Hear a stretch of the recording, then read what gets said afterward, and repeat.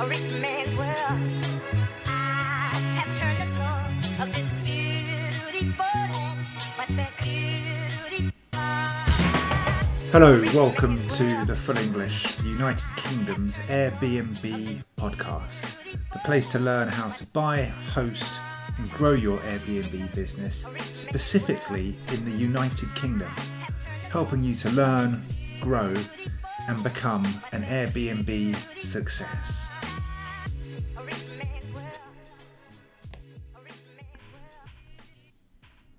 Hello and welcome to this week's show. Today I'm speaking with Beth. Beth used to be a nurse, but when she learned of the opportunities in short-term rentals, she decided to give it a go, and she hasn't looked back since.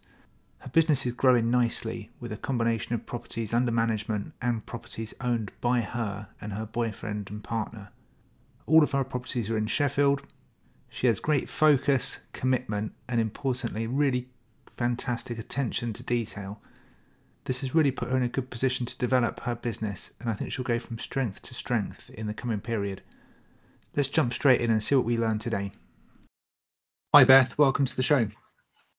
Thank you, Mike. It's a pleasure to be on. Great to have you with us today.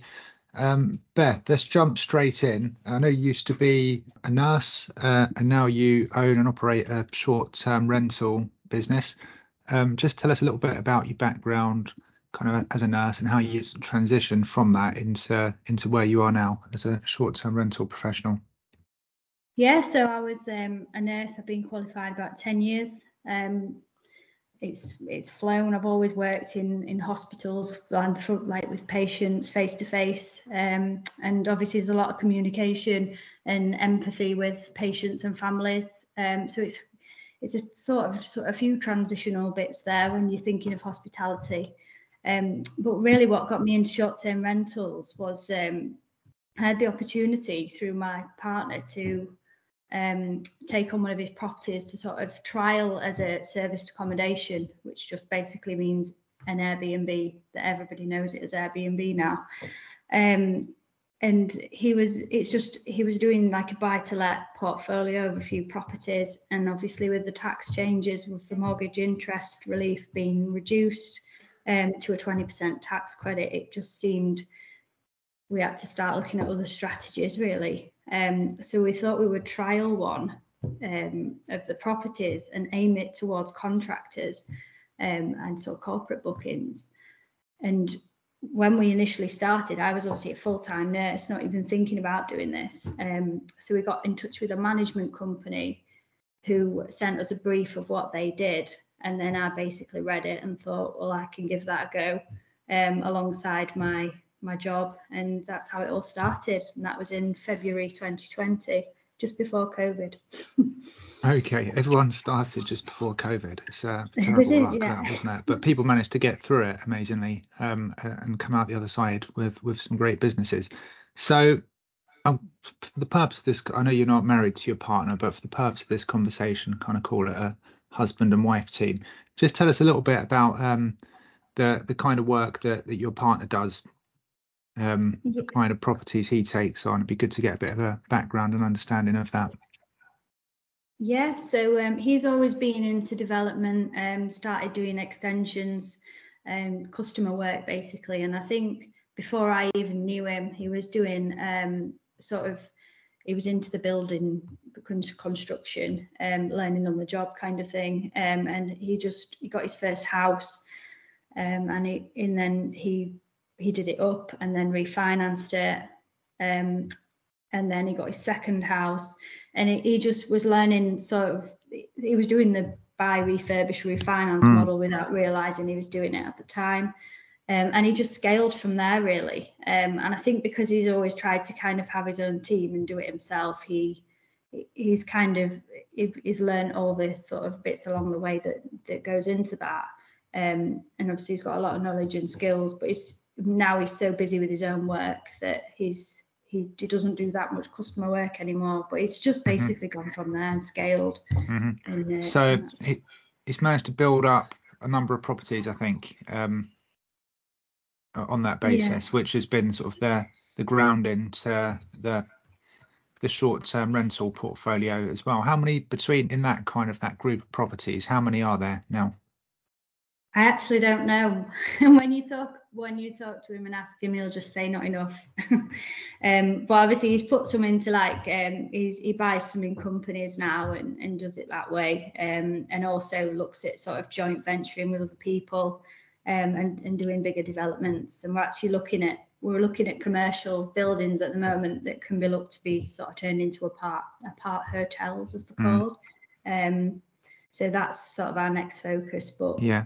So how many of those properties though are being sort of looked after sort of by yourself through like the management model that you've put together?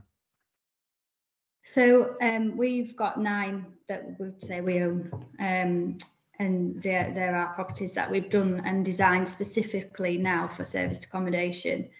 So we've not really, I mean, they could be turned back to a buy-to-let, but we've put things in and spent so much extra on soundproofing and things that we probably wouldn't have done if it hadn't been serviced accommodation. So we've got 9 of those, and then I've got 4 on sort of management for other people, so separate to us, that I just work on a commission basis for. Mm-hmm. So what are your thoughts in terms, obviously you've got the 9 which are kind of part of your kind of husband and wife or partner team, and then you've now got another 4 which you've got separate agreements with other landlords.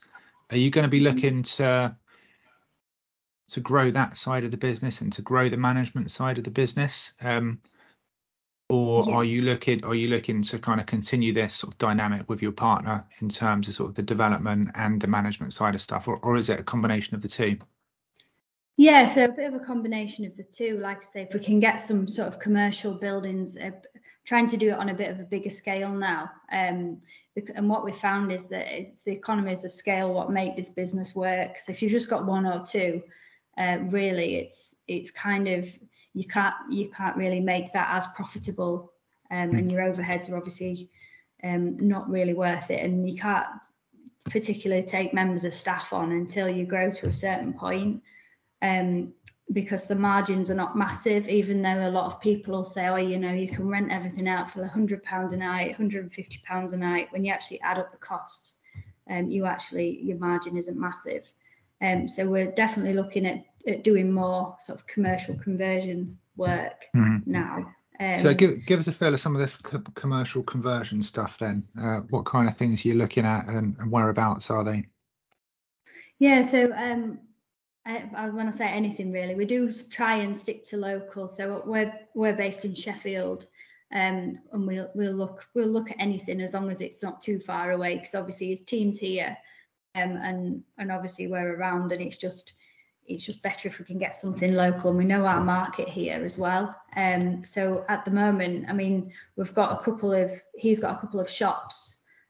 But they are rented out on leases to other businesses at the moment. But it's looking at whether we can actually convert the upstairs to apartments and create some more service accommodation up there, and also try and, as the leases run out, potentially look at putting almost like a commercial sort of a coffee shop or something underneath, and then some apartments upstairs.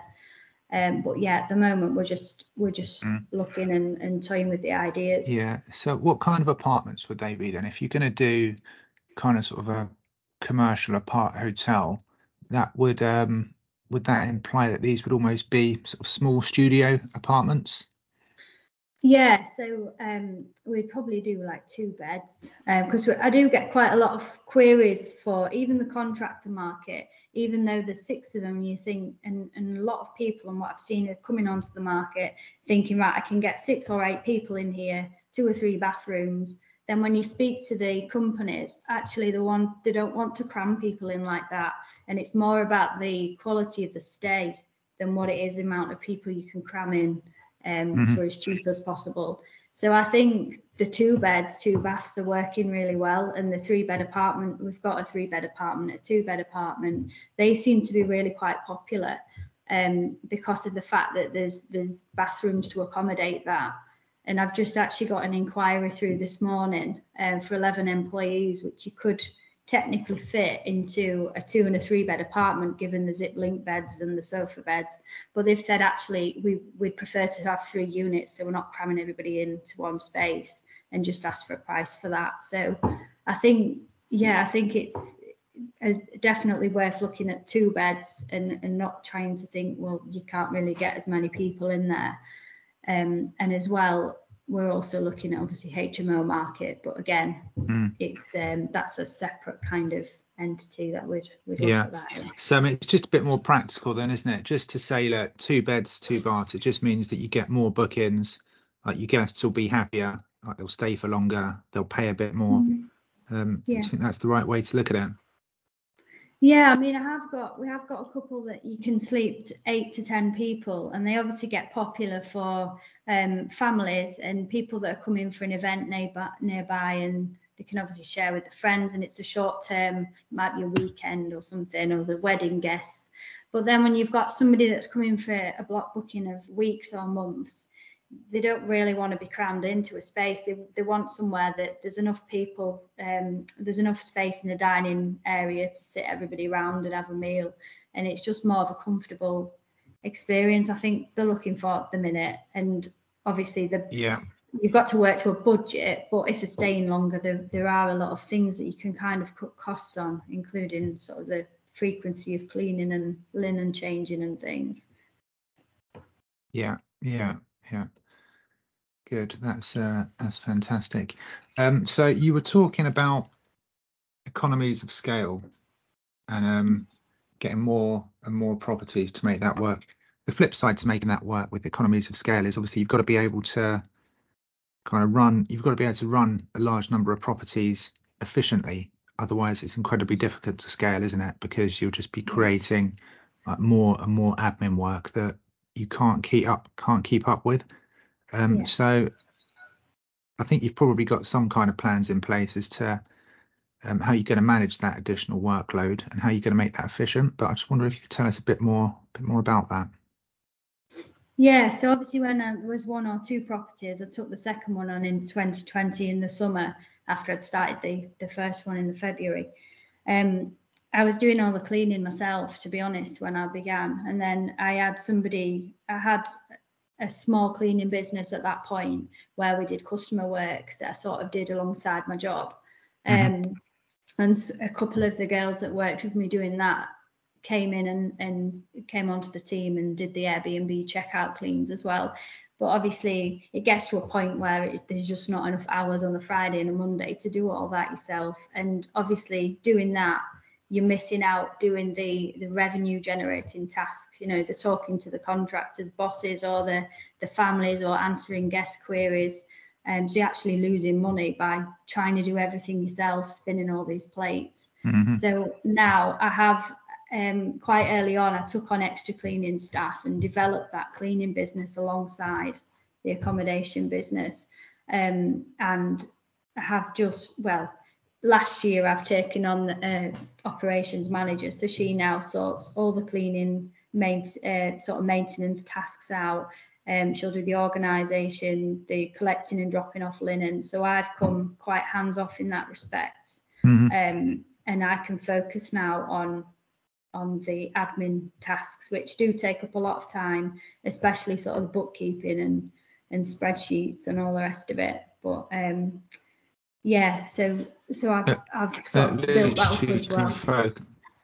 At least you can focus on that. Just going back to Sheffield, I did mean to ask you. You say you're looking at sort of predominantly contractors in Sheffield.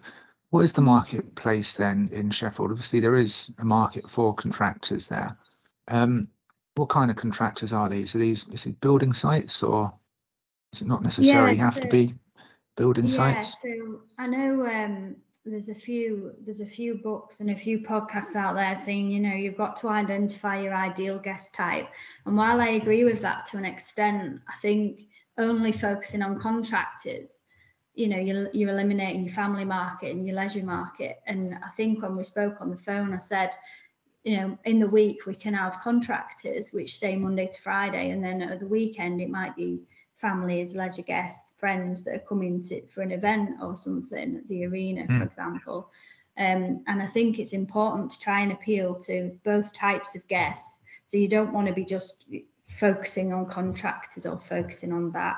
But I think just having photos that kind of advertise itself, giving an overall overview of Sheffield and the area, and then highlight the fact that there's Wi-Fi and parking, and once you've got a contractor through the door, you can then sort of go directly to their boss and turn the future bookings to direct. And I think that's where it's important. But I have seen a few other operators sort of primarily say, we are for contractor digs, but then I think the weekends could end up void in that case. So yeah, but I mean, the type of guests we get, they can be, we've had ground workers, we've had people installing the fibre cables for Sheffield that work. They can work all week, so that's great. We've got people installing sort of the EV points, because it's obviously a big push for electrical charging in Sheffield because of the clean emissions thing coming in. And yeah, or we might get people that are sort of working on events, and at the weekend they need somewhere to stay. So people from the arena. So you don't have to spell out that this is for contractors. You've just got to say the stuff that you've got, which are going to appeal to all sorts of people, really, isn't it? And then people can make their own decision up, can't they, if it's right for them? And I suppose they don't need to be told this is for contractors. They can just see if it's got the stuff they'd want in it, can't they? And go from there. Yeah, that's it. So I think a lot of guests do filter by area for one, and also amenities. So as long as you're listing the amenities that are going to target contractors, the Wi-Fi, because a lot of them, they like to have a smart TV. They like TV in every room, or local places to eat, and you can go there from restaurants to places for takeaways. And I've got everything on a digital guidebook now. So you don't have to specifically say contractors, because when I've actually looked at a Google Analytics for search terms, contractors in the actual search term isn't massively searched for either. It's more sort of No, well, you wouldn't, rentals. Would you? No, search for, if you were a contractor, you'd still just search for what you want, wouldn't you? Exactly. Yeah. Sort of number of bedrooms or number of bathrooms or Wi-Fi or parking or whatever it is. But I do think that, there's definitely, you shouldn't eliminate a market from just trying to get a longer term booking. Yeah. So at the moment, you've started off with all of these properties, which are kind of part of your sort of partnership with your partner. And then now you've started to take on management properties. And I think you've got 4 of those at the moment. How are you what's your plan to get more of those? How are you going to attack that? And now it seems that you're sort of getting quite well geared up to take more on. You've got lots of processes in place. You've got a little bit more time yourself available to really get into the detail of that. How are you going to go from 4 to 8 to 12 to 16? Yeah, so I've got a management company as well. So I do specific I do target marketing on both. So I've got the accommodation business, and then I've got the management business, and then it's just talking to people and trying to network. I mean, one of them actually came off the back of me getting a double booking, and it was just one of those things where there was like a glitch in the channel manager or something. So this poor guest was getting married the next day. So I was actually 84 miles away at the time, and I just wanted to try and sort something out for him. So I got in touch with another host that was local, and we managed to relocate to their accommodation. And then actually when I got speaking to them on checkout, they were already busy in what they were doing, and they were realizing how much time it takes doing all this management just for one property. So they actually said, we can give it a go with you. We'll let you sort of do it for your management commission and just see how it goes. And so I got one just from talking to somebody from a double booking. So I think as well, when you've established quite a bit and you've got a track record, and people can see that obviously people have had a good experience when they've stayed in our accommodations, it's more likely to then sort of get the respect and the credibility to take on other people's, and they're going to trust what you're doing is going to be sort of the best for getting the best revenue they can for their property. Sure enough. Okay, coming back, so we talked a little bit about design earlier, so I'm jumping around a little bit here. But I've talked about the design and how you kind of keep the design. Well, we didn't so much talk about the design per se. We talked about the features and the things that the property has got, Yeah. so they can appeal to more than one guest avatar, more than one type of guest. I mean, how does that apply to the design as well? That idea of making it appeal to different types of people.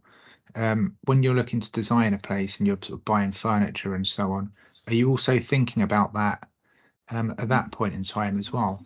Because that probably makes it a bit harder, doesn't it? Because if you're just thinking about one specific guest avatar, then you can kind of put yourself in their head and give them everything that you think they would want. But if you're trying to cater to 2, 3, 4 different types of guest, does it make that more difficult? Or do you just sort of make it nice and neutral and Yeah, so sort of think all that our appeals to everyone? properties, yeah, so all our properties, because they've been refurbished, or they've at least had a light refurbishment, if not completely taken back to brick and extended, then we have got the opportunity to obviously design it as we would like. So we always try and put the same kitchens in, and even the same bathrooms, and that's not to be boring, but it's just so that if anything breaks or if you need to replace something, it's just so much easier, less sort of time consuming with going and picking up different bits, and then things get discontinued and it's a nightmare. So we do try and do that from the first fix stage, second fix, sorry, really. And then my furniture, I've got the same sort of furniture throughout all the properties, where I just add bits in to make it specific to that sort of property. So it might be a different size table or a different design of chair, but primarily everything is very similar. And part of the reason of doing that is so that when a guest, particularly returning guest, comes in, they think, this is one of ARC's properties. You know, a bit like sort of how Premier Inn have done their branding, where they've just stuck to the similar colours, but different bits of the country that you might be in. You think, well, I know you're in a Premier Inn because of the purple and the white. Well, we've tried to adapt that in our model, and just kept everything sort of one colour, and then have the occasional accent colour, which I think works really well. And less is more sometimes, I think, especially in terms of maintenance. And when you come in to clean a property, it just looks clean lines, fresh. It's not loads of clutter everywhere, and there's not loads of different colours that you're trying to match. And then, you know, sort of all your pictures are quite similar to the properties, but at least you know you're in an art property and that you're going to have hopefully a good experience while you're there. Yeah. Where do you get all your stuff from? Have you got sort of particular suppliers that you go to for all of your stuff? And some people obviously go to like the sort of the bog standard one-stop shop is to go and get everything from IKEA. But then I know sort of some people seem to start off at IKEA and then move away from it as they find that, you know, furniture falls apart and so on. What's your top tip for furniture? Well, I actually get it from a few places, but it's all the same type of stuff. I've actually tried to go directly to the warehouse, but because I'm not a supplier, they won't give me an account. But that's what I tried. But basically, I started off on an eBay shop, and that eBay shop, well, it's not secondhand, it's brand new stuff, but it comes from a same supplier as say Wayfair. And the range as well, they have the same furniture, but it's just a slight price change depending on where you're looking. So I know now what it's called, so I just look it up, and then it'll come up with like a comparison, and I'll get it for the best deal at the time. But it is all from the same supplier. I think it's GFW Warehouse or something, but they won't actually give me a sort of a trade account, if you like. But I've bought so much flat pack from there.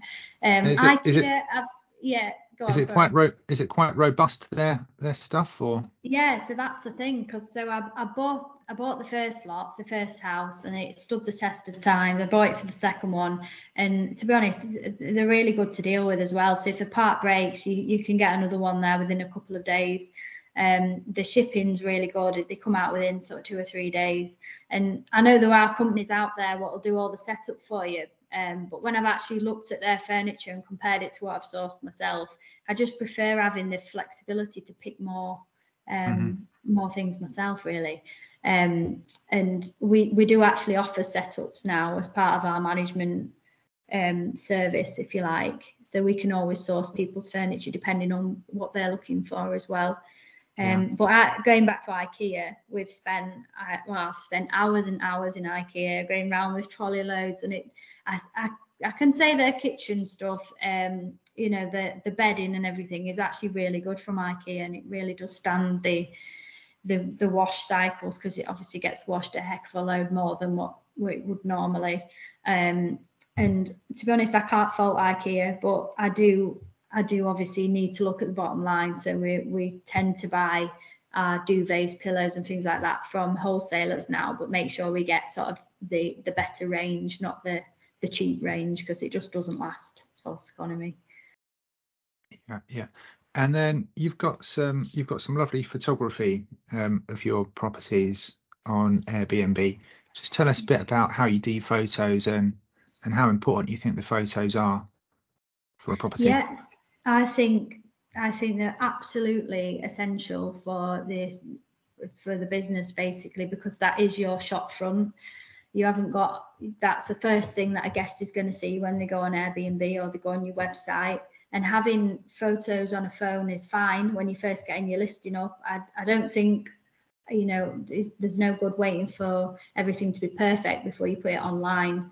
But definitely the photography is so important, and getting somebody they're not necessarily the cheapest photographer, but if they're consistent, and you know that you're going to get high resolution pictures from them, and that you're going to be able to rely on them to come back and sort of, if we've like extended any of the properties, is actually come back and rephotograph them and things for, even though he's moved away from Sheffield now, I always try and use the same person. I did use somebody else briefly, but it was just they didn't take as many pictures, and I think that it was a lot more budget friendly. But I can definitely recommend our photographer, and if you want some details, I'm very happy to pass on Michael's contact. He's actually based in Scarborough now, but he did live in Sheffield, and that's the first person I used, and it's still the person I use now. Perfect. Yeah, please do that. We'll pick that up afterwards, and we'll put them in the show notes for anyone who's interested. Yeah.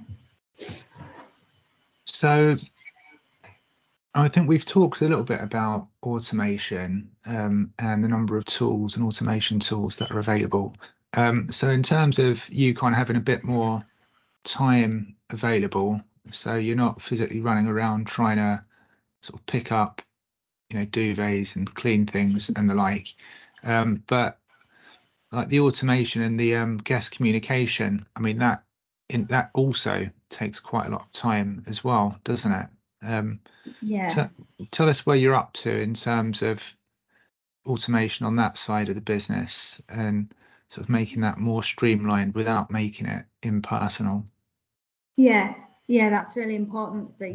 I think from the very start, even if you've got one property, it's important to get a channel manager, which I used to use. I've used a few different ones now that I've trialed. I started off with Turkey, just because it had been recommended by somebody I listened to on a podcast. And while it was fine, it didn't have everything I wanted for I think it was something, it was just not robust enough for me, and I got a couple of double bookings, which I'm not saying it was their fault, because it's probably something that I'd not synced properly, but I've just found that channel manager is an absolute essential, even if you've only got a couple of properties, because if you get a double booking and it's a really busy weekend in, say, July or something, everything's sort of gone up 3 times in price, and you have to relocate that guest, you have to pay for it as a host. Yeah. And they will, they'll pick the most expensive property because you're paying for it. So that can be a nightmare. So definitely get a good channel manager. There's loads of them that'll do a free 30-day trial. I actually use Smoobu, And I just find that's really good because I can plug in my other software into it, and it's quite budget friendly as well. What's that one called again? Sorry, Beth. Smoobu. So it's SMOOBU. Okay, Yeah. fine. And that's best of the bunch, or it's the best one for the current size of your business? I mean, this can change, can't it, as your business grows and evolves? One which was perfect is perhaps not so perfect as you get bigger, but that's good for you at the moment. Yeah, just because I do plug other things into it, other software that I use. So like my dynamic pricing goes in there. So I use Price Labs for that, which I think lots of people use. Because again, your nightly rate that you can achieve on an event weekend can be sort of 400% more than what it can be sort of low season. And it does show you market dashboards and things, so it's quite useful for comparison. And it's quite flexible in what it lets you do as well. So I use that. How easy are the plugins, Beth, to get to sort of plug the other bits in? Is that really easy, or is that quite difficult and you have to get someone else to help you with it? Or I think if you're okay, if your level's sort of average with computers, it is really easy. If you're somebody who struggles with potentially sort of using technology and sort of plugging things in, and you would need help sort of attaching something to an email, you would definitely need someone to help you with it, because it needs doing properly. Because what I've noticed is if you don't sync things properly to, say, the online travel agents, you can end up getting one night stays or end up advertising something really cheap which you didn't mean to do, which of course is trial and error to an extent. But I think if you're not tech savvy, you need to get somebody to help you. But I found it straightforward, but I've always sort of worked on computers. Yeah. Even as a nurse, we had to do a lot on computers. And another piece of software that I plug in now is called Charge Automation. And that's for me, it's great because it only, if you're selling on their upsells. So for example, I advertise early check-in, late checkout for a small fee. They might just want to pay a little bit extra and stay a bit longer. You can do all that through Charge Automation, and they'll only charge you a percentage of the revenue from the upsell. So it's not like a fee-based program where it's like a subscription. You only get charged for what you use on it. So I really like that. And it's great for security deposits too, which are an absolute must, which I've learned the hard way, unfortunately, with COVID lockdown parties and you name it. Not taking deposits wasn't a very good idea. Yeah. Tell us a bit more about Price Labs and exactly what you can and can't do on Price Labs. So I actually think that there's a lot more to Price Labs than I even use, but at the moment I use it for obviously dynamic pricing. So you're setting your minimum rate that you'll accept for a night, maximum, and then a base rate, which is basically what you should be achieving throughout the year.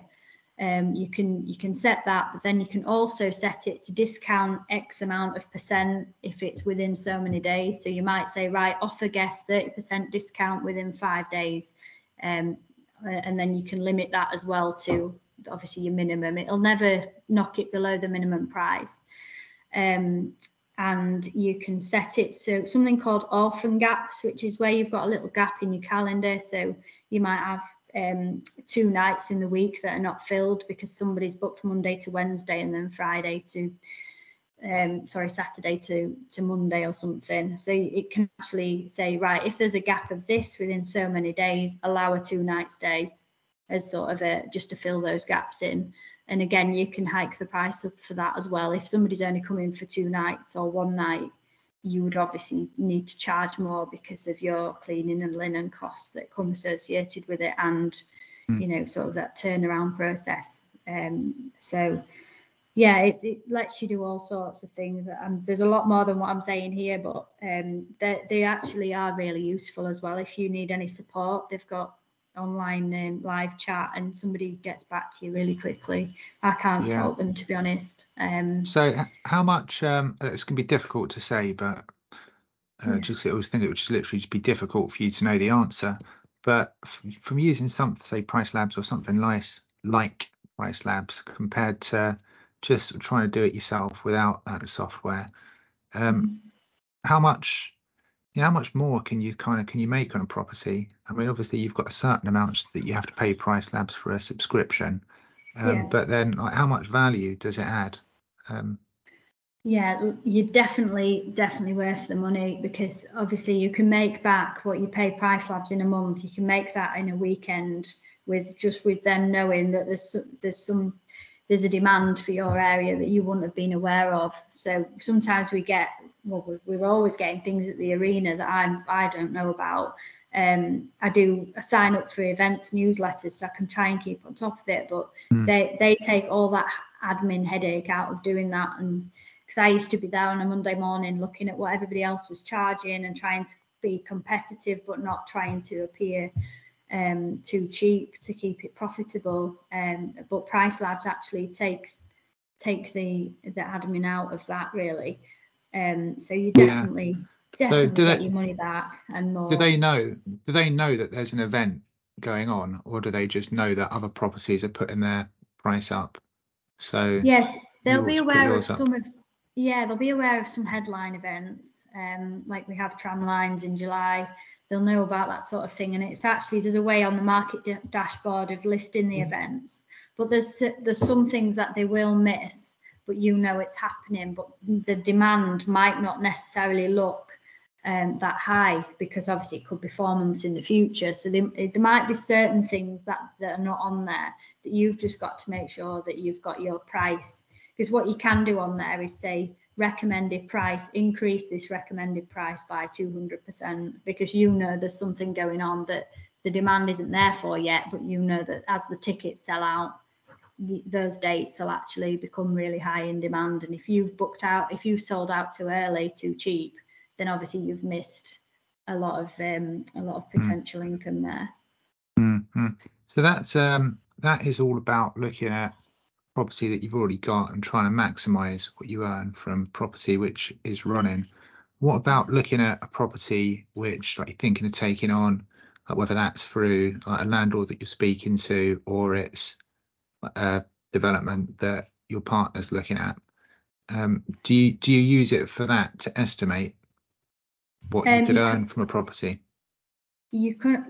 With things like price labs, you wouldn't use it for like deal analysis. You'd always have to do your own, either get an analyzer that you use already, or just sit down and work the figures out, because that's something separate. It is just solely for the pricing for properties that you've got up and running, and you do have to put maximum in yourself. So they can suggest a base price for you, but it'll only compare it to like the number of bedrooms or the number of bathrooms, is how I understand it anyway. But yeah, for taking on new deals, I think you need to do your own sort of deal analysis spreadsheet on there, and just put everything at worst case scenario cost, and then see if it stacks up, really, before you think about sort of taking it on. Yeah. Okay. Good. Well, that's fantastic in terms of that price lab stuff. I think that's really interesting. So what kind of, in terms of the landlords that you work with, so we know you've got several of those on the books at the moment, what kind of deals do you tend to do with the landlords that you work with, in terms of the duration of those deals? So we like to do at least 3 years, because obviously we prefer 5, but 3 years is a minimum, just because of the fact that there's always something that needs doing, but even if it's a bit of light refurbishment or furnishing it, you say you could put that furniture somewhere else, but it's in that property, and we put things in that'll fit in that property and that are going to get used for that duration. And also we do say, we'll take on any of the maintenance, so they won't have the hassle of the maintenance, so we can, apart from obviously if it's something exterior to the property or a boiler or something like that, all the bits and bobs that break on every so often, sort of a fridge or a cabinet or a door handle or something, they don't even have to think about any of that. So we do say that for that sort of peace of mind for them, we also need to sort of be a reassurance that we can have a longer term lease than just 12 months. Otherwise, there's not really any point in doing it. And the management, I actually don't put pressure on anybody to sign in to say they're going to. They sign to say about the 20% commission that I charge after the OTA commission, so that's sort of off the net. But I just say, just see how it goes with me. Give it a go. I'm not signing in for any particular term. And then, if they're happy with everything, we look at contracts later down the line. But I don't want to come across as sort of, once they've signed in, there's no get out and they've handed it over to somebody and now their plans have changed, because I realise that it's their property. If they've furnished it and they just want me to manage it, advertise it, sort out the checkouts and communicate with the guests, then I don't personally feel that they need to sign in for a long term for me to be able to do that. I suppose the only way that you can do that is if, as you say, if they do pay for the sort of the furnishings and so on, because obviously you wouldn't want to pay for all of that if they weren't being tied in for a certain time period. I mean, I suppose from your point of view, what are some of the differences between sort of doing a management agreement where you'll charge a percentage and doing a rent-to-rent agreement where you'll give a landlord a fixed amount of income, and also I suppose, especially having set up your business just before the pandemic, there's like risk side of it as well, isn't there, for you to be mindful of, in terms of perhaps the rents are maybe better in some ways, but they come with a slightly different risk profile as well, don't they? Yeah, exactly. And it is, you've hit the nail on the head. It's about the risk, really, because if you've signed in for a 3-year contract on a rent-to-rent agreement, then they shut the calendars again. There's another pandemic, which hopefully not. But I mean, nobody thought that would happen with COVID. Then potentially you've got to look at other ways of kind of generating that income. Because I actually got quite busy in COVID, because I had developed my first website, which I've changed from now. And there were other online travel agents that hadn't shut their calendars. So I just tried to advertise on Google Ads, on Facebook, and just change strategy a bit. So I actually managed to at least break even or only have minimal losses in COVID. So I was quite fortunate with that. But at that point I only had 3 properties, sort of throughout that lockdown period. So it wasn't too bad for me. But I think if you've got, say, 10 on a rent-to-rent deal, say, I think it can be quite high risk if you're getting it for market rent, say, then you've done it up and then it's on you really to get the bookings, because you've got to give that landlord the rent whether you get bookings or not. Whereas obviously with a management agreement, you obviously want to get the bookings, you want to get the best price possible, because if they win, you win. The more they get, the higher you get, because you're taking a percentage of the revenue. But in terms of risk, obviously it's a lot less risky, because if it is low occupancy or there are sort of a few issues with the property, then it's not you having the massive costs. But obviously we always want the best for the owners, obviously, because if they're getting more, then we're getting more, but it's definitely less risky. Of course.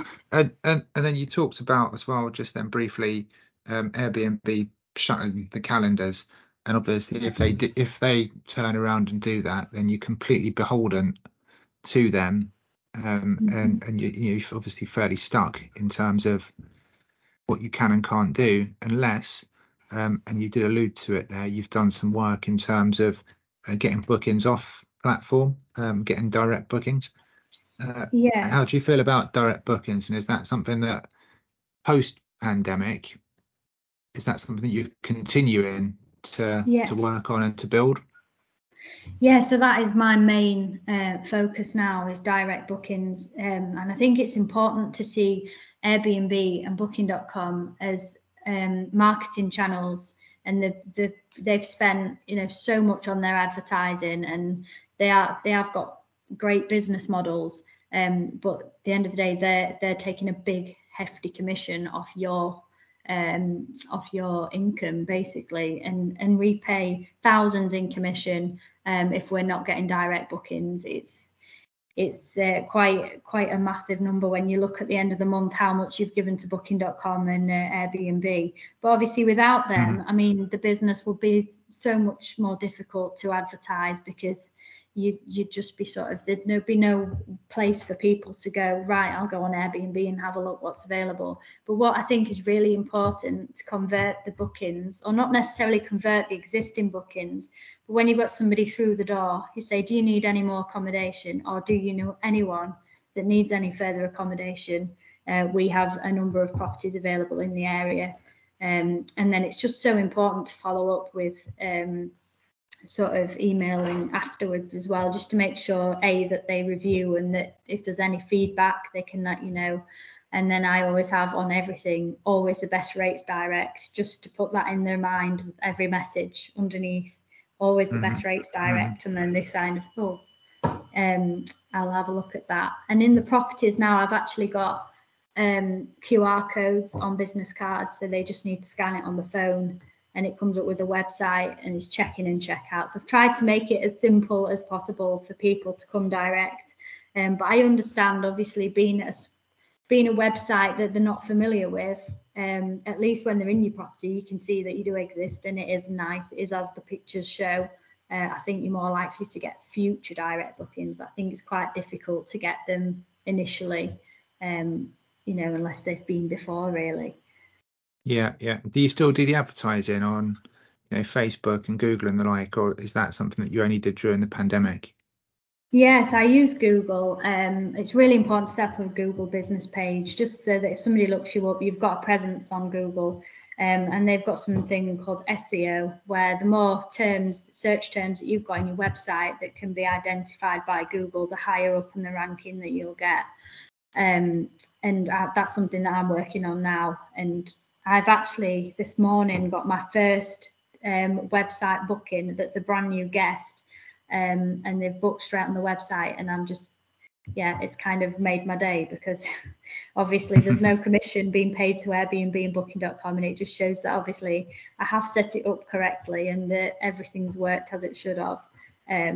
But yeah, it's just important to just remind people that the direct rate is the not only the most competitive, but perhaps if you can offer a slightly earlier check-in, slightly later check-out, just something that differentiates it from being on the sort of online travel agents, then I think that's the way forward. Fantastic. So we've covered a lot of ground there, Beth, in terms of the journey that you've been on over the last few years. And I think you've come a really long way in that time period. Just give us an idea about what's next for you, and what are your plans over the next couple of years to drive your business forwards. And I think we've touched on some of the points, but if you give us a bit of a summary. Yeah, so just continuing scaling what I'm doing, so taking on more management for people, growing my existing cleaning and maintenance team so that we can offer that service to other property hosts as well. So at the moment we can do that, but obviously with a team as they are already busy. So taking more on, being able to offer that as sort of a separate service. And then, like I say, trying to do more part hotels, hopefully bigger units, more accommodation in the same building. And then we can look at things like smart locks, because when you have smart locks for individual properties, it can get quite expensive, because obviously it's not in one block of apartments, you've got them dotted about all over the place, and it's the setup costs and the infrastructure is quite big for that. And then as well, just outsourcing and more parts of my admin tasks that I'm doing at the moment, and hopefully getting some more sort of cottage retreats, because we have got one in Derbyshire at the moment that's obviously targeted at holiday for the holiday market. So it's looking at more of that as well, and hopefully getting some teams set up to manage that if they're a bit further afield. Yeah, so you like the cottages. That cottage that you have got, does it do well? It's doing well. How does it do compared to the Sheffield city centre ones? Is it do better? That's very seasonal. So I've noticed it's picking up a bit now. But they say the nightly rate you can achieve in sort of November, December, January, February is considerably lower than Sheffield. And I think that is just because people are not really holidaying as much at the moment through the winter months. And you can't really target contractors. It is a one bed.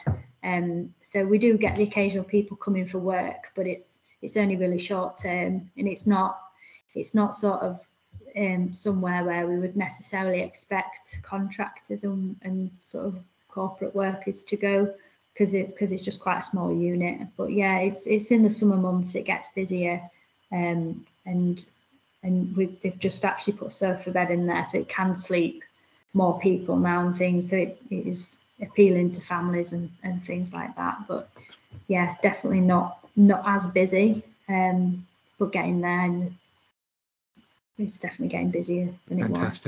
Fantastic. Beth, if our listeners would like to reach out to you, whether it's to discuss booking one of your properties, or whether perhaps they've got properties in the Sheffield area that they'd like to discuss with you, I'm sure you'd be a fantastic option for anyone who is a landlord in the Sheffield area. What's the best way for anyone to reach out with you if they'd like to? Yeah, so if you want to email me, it's info@ark, so it's ARK, servicedaccommodation.com. And I'm on my emails all the time. They're on my phone. And as well, I'm on Facebook, ARK Serviced Accommodation, Twitter, Instagram. So yeah, just contact me through ARK, and I will be. It's me that manages all the social media and everything at the minute. So yeah, more than happy to get in touch. More than happy to help anybody who's looking for either scaling or setting up or taking on management, or just want a bit of advice. Perfect. Thanks, Beth. It's been fantastic to have you with me today. I've really enjoyed it. Thanks for coming on. Thanks for inviting me on. It's a pleasure. A rich man's world. I have turned the soul of this beautiful land, but the beauty. I hope you enjoyed this week's show, and remember, we have a new conversation with a UK-based short-term rental expert every week, released on a Monday morning. If you enjoyed the show, please do leave a review and a 5-star rating. This really does help with the search algorithm and helps others to find the show, and helps us to grow the show organically. Have a great week, and I'll see you next time on TFE.